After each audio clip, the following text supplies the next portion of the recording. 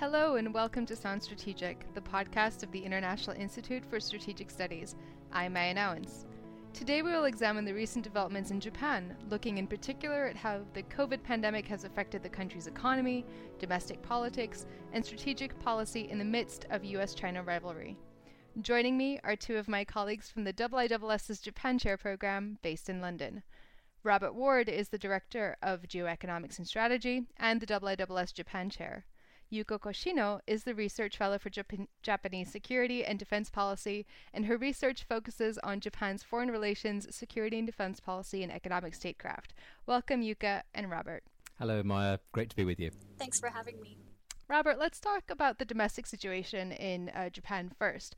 We heard last month that Japan lifted its nationwide state of emergency, and it would seem like the country is slowly returning to some sort of normalcy. Can you take us through how COVID has impacted the Japanese economy in particular? Of course, a very good question to start with, because Japan's really facing quite significant headwinds this year, as indeed, of course, are many other countries. One important thing to note, however, is that Japan went into this crisis already pretty much in recession. That's largely the result of the consumption tax increase that the Prime Minister Abe Shinzo pushed through in October last year. And of course, as with tax rises everywhere, but particularly in Japan, there is always a fall off in consumption after the tax is increased. So Japan went into this with a weak economy. And of course, this has hit the economy for six. The pandemic has. So, in this year, Japan in 2020, Japan's going to have probably the worst, deepest recession that it's had since the end of the Second World War.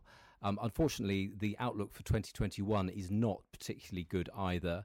And I think it's fair to say that it isn't really going to be until 2022 that the economy sort of manages to regain some of the ground it lost in the recession of 2020.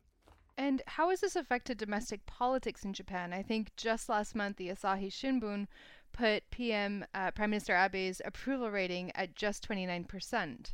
Yes, I mean, what a lot has changed for the Prime Minister. A year ago, he was looking at the political scene, the economy, and thinking, I'll have that tax increase.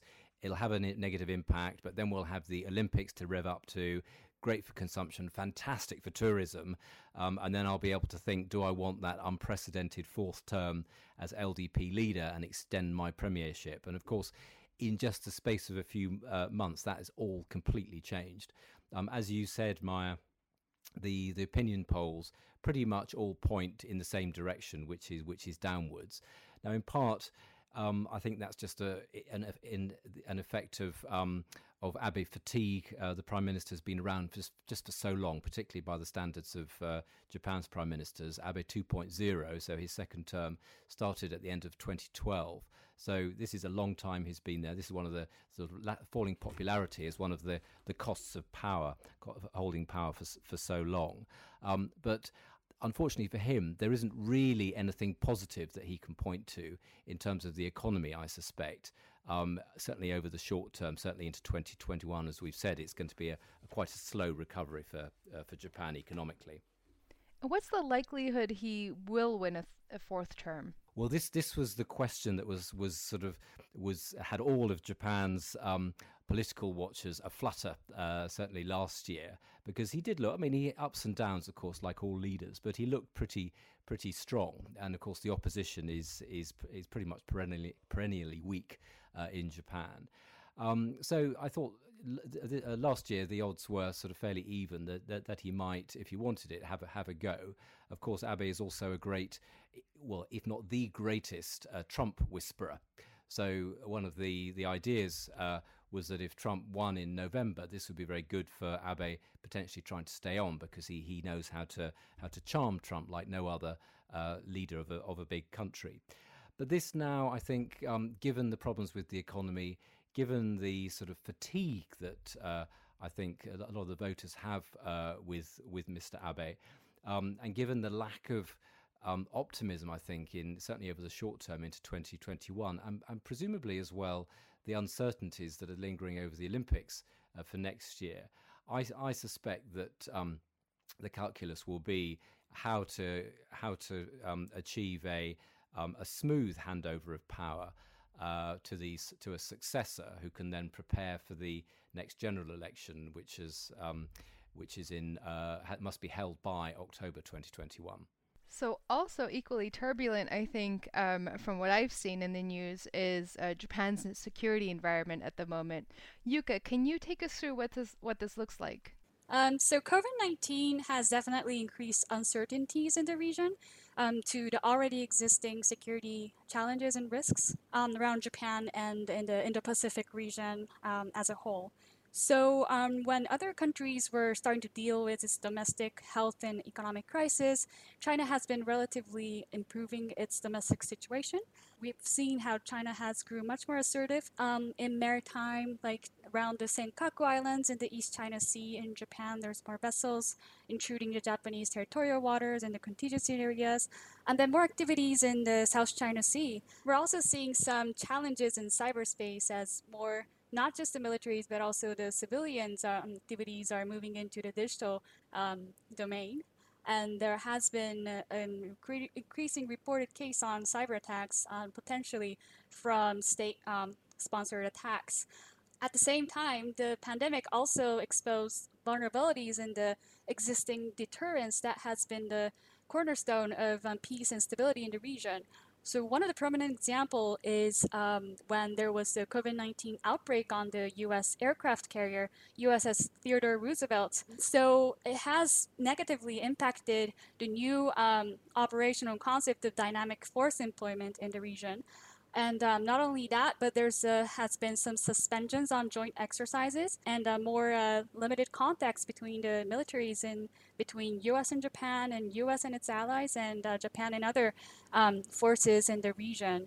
The focus on security priorities in Japan and the U.S. on the Indo-Pacific theater hasn't changed. So we won't expect a significant change in the defense spending in the region. But I think it's fair to say that there's a security challenges from the COVID-19 in the region. So Yuka, you've mentioned tensions with China over the Senkakus, but of course there's also increased tension on the Korean peninsula of late.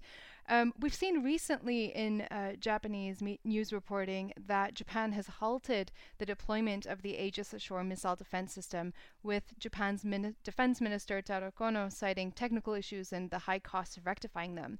I was wondering whether you could unpack this a little bit for us. Did the economic downturn as a result of COVID play a role here, or were other factors more important? And how does this affect Japan's ability to secure its national security interests? I think I would stress that the installment of the Aegis Ashore system has already been a lot of difficulties, especially facing a lot of local opposition from the beginning.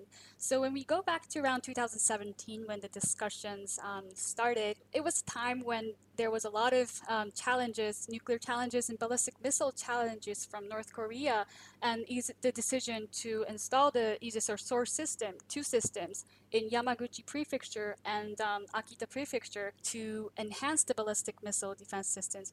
But over time, the costs have increased, and also the North Korean threats has also diversified. So not just the ballistic missiles, but now there's the submarine launched missiles and short-range missiles.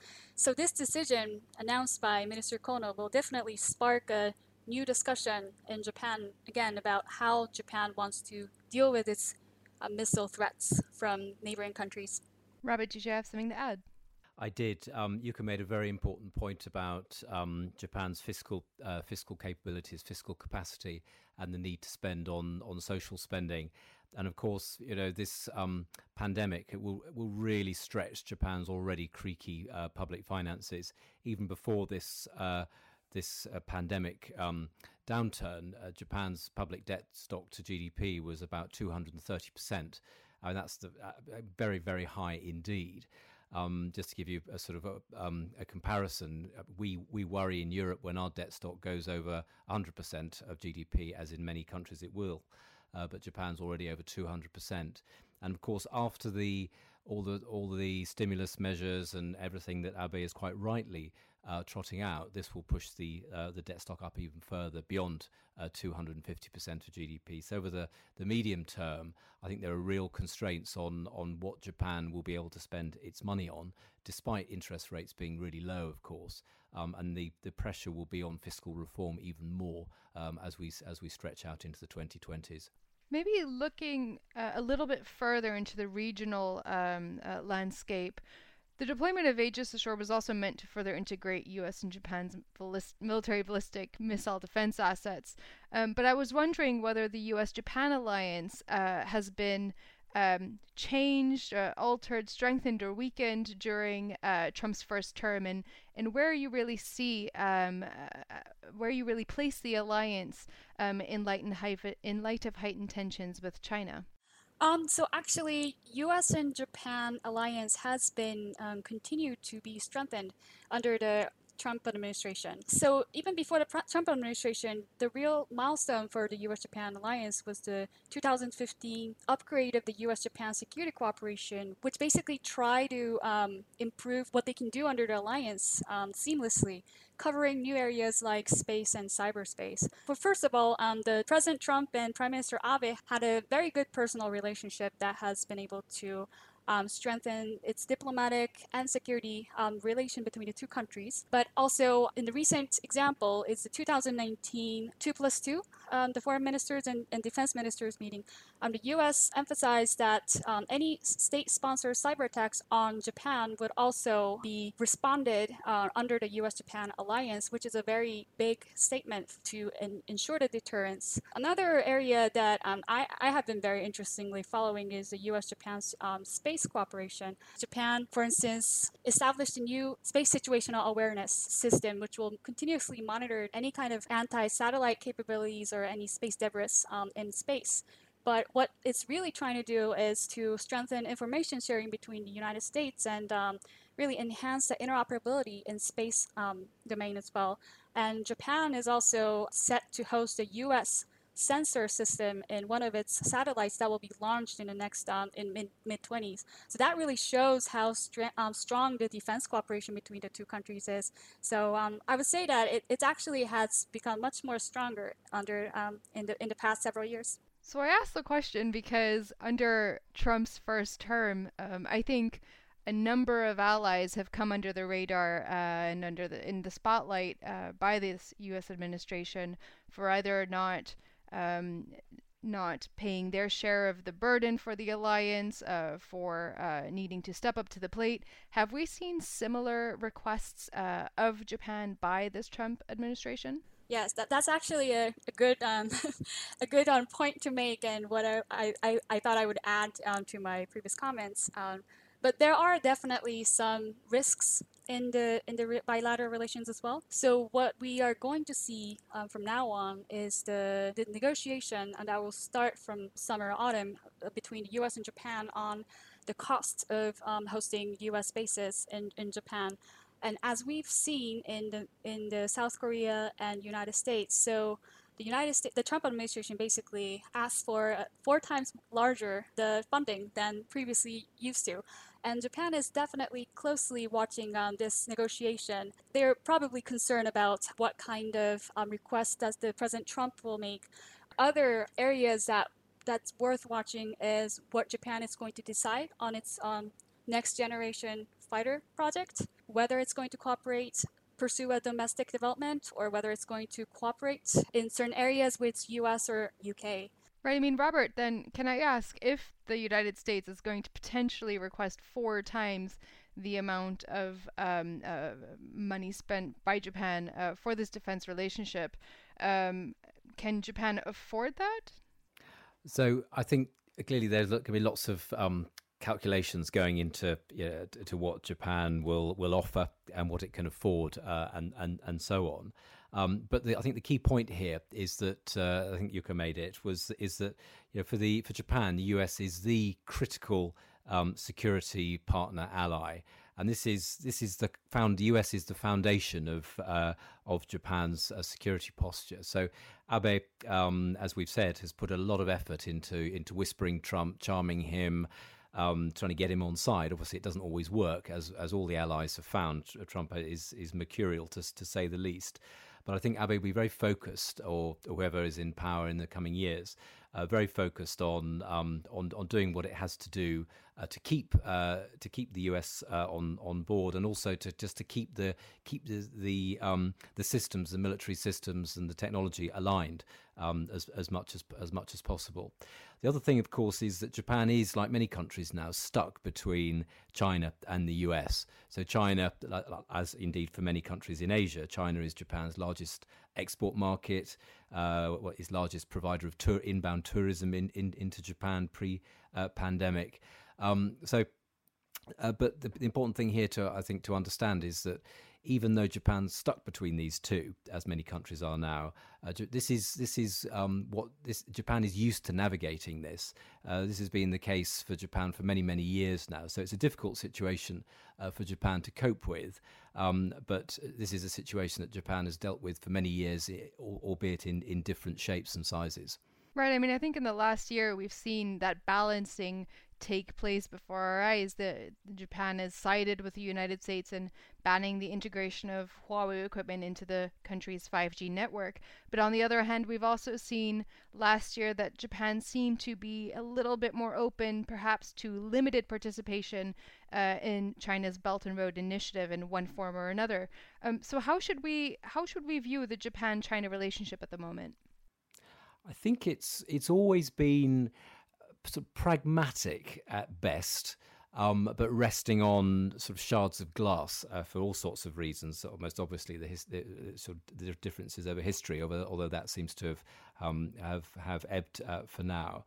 But it is a pragmatic relationship, and Japan is trying to, as I just said, to manage the US, its interests with the US and its interests with China. But I think, as you've just pointed out, that its formulation of policy with regard to how it is viewing China's Belt and Road Initiative, for example, is evidence of that pragmatism. And while Japan won't ever openly go and come out and say, yes, we are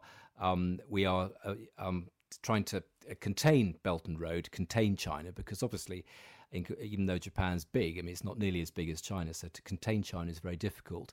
What it is trying to do, I think, within this pragmatism, is to offer an alternative, particularly in Asia, an alternative to China, and to help smaller countries, not to help them feel they don't necessarily have to bandwagon with China, to show that there is an alternative in Asia to China. So it's a very sort of delicate balance, delicate choreography, if you like, trying to keep on board with the US, trying to be pragmatic with China, but also trying to be a balancer, particularly within Asia. And it's a very difficult, sort of complex set of diplomatic moves. Right, and Yuka, I know that you've been looking at this a little bit since moving to London and starting at the IISS.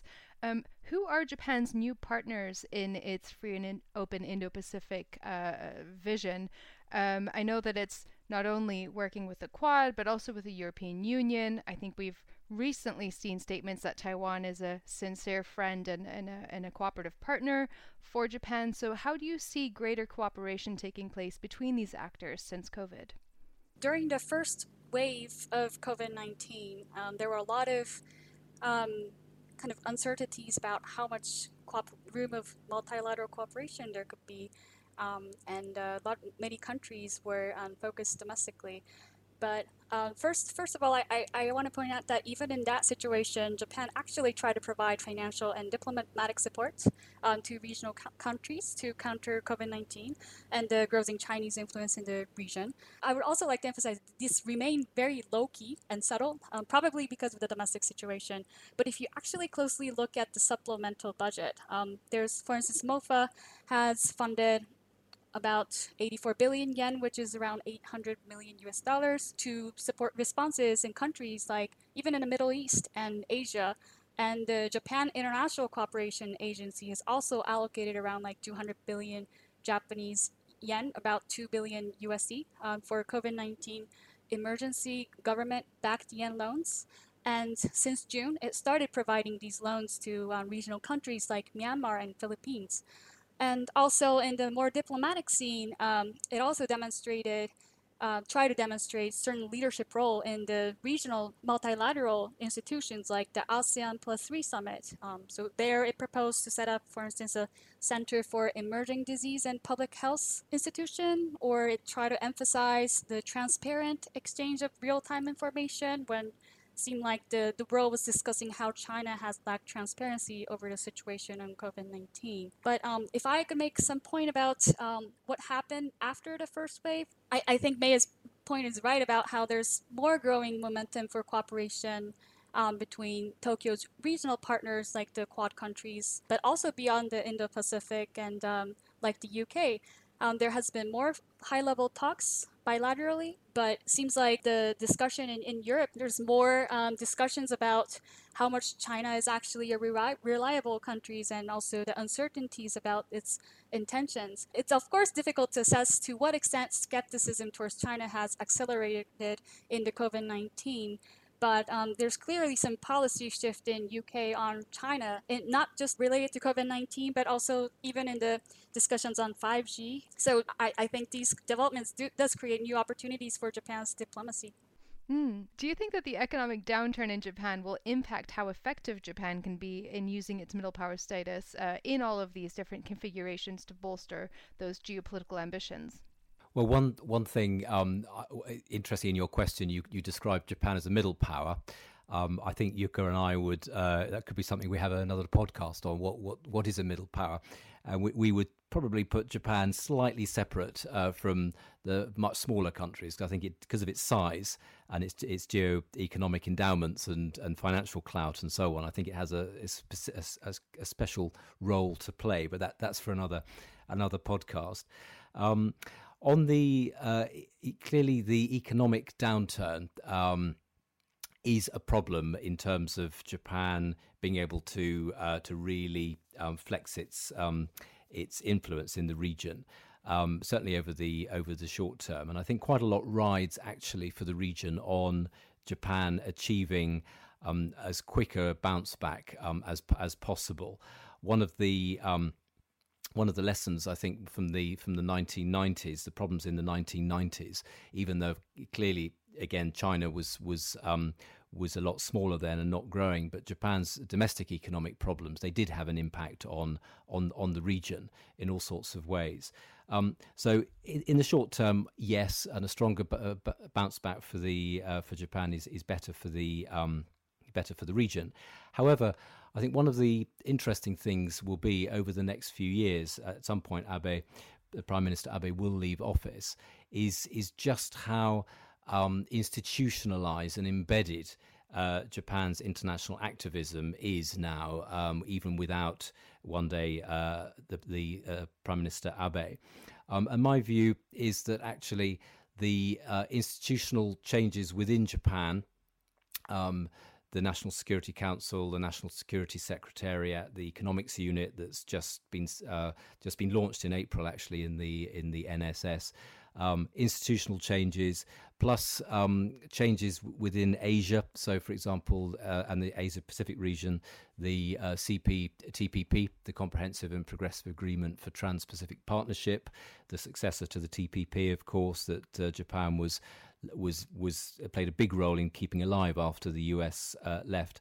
There are some big developments, I think, under this administration in Japan that I think will allow Japan to continue to protect its influence into Asia as one of these balancing powers, a builder of coalitions, sort of bringer together of countries, even if there's a longer downturn in Japan than I'm expecting. And even if the next administration is of a different complexion to that of the current one. Interesting. Maybe just for our final topic, I'd like to briefly touch upon an issue that's gotten a lot of attention lately, obviously with regards to the U.S.-China rivalry, and that is the issue of decoupling between a country and China. Robert, you already mentioned that China is Japan's largest export marker and significant trading partner. But we've also seen, as we said in the start of this podcast, that the COVID pandemic has really highlighted supply chain vulnerabilities. I wanted to ask you both, to what extent do you think COVID will perhaps either kickstart or intensify Japan's efforts to decrease its supply chain dependency on China? And really, to what extent is decoupling between China and Japan even possible? So, I mean, the D word, you hear it everywhere in all the C-suite, government, policymakers, everybody's talking about this because the pandemic has really focused attention on economic security, on building resilience into supply chains, building redundancy into supply chains, so all sorts of measures to increase economic security. Very important to note, however, that again, Japan, I think, was here slightly ahead of the curve. Japan's and China's relationship, as we've discussed, has been bumpy for many years. It's had its good moments and its bad moments. And after, in 2010, when China temporarily stopped export of rare earths to Japan, that was a real wake-up call for policymakers and business in Japan. I think it was quite a shock, realizing that China was actually not just a big market, but it also was able and willing to flex its geo-economic muscles. And after then, there was increasingly, particularly in Japanese firms, there was the discussion. The strategy was the China plus one strategy. So you put your factory and your bits of your supply chain in China, but you also balance it. You try to mitigate your risks by also setting up factories somewhere, perhaps in Vietnam or Malaysia or somewhere in the region, just so you've got your risks spread out. So Japan, in many senses, was ahead of the curve here. The pandemic, as with many things, it's accelerating trends that are already underway. And you may have seen that in the stimulus package, the government has earmarked some money, a couple of $1 billion, I think, to help Japanese companies do feasibility studies if they want to move their production out of China. In the round, however, my view is strongly that even though you may have some decoupling around the edges, so in strategic industries, particularly around the very, very high-tech areas where there's concerns about security, perhaps in medical healthcare production, perhaps in food as well, there really isn't an alternative to China. There's only one China on the planet.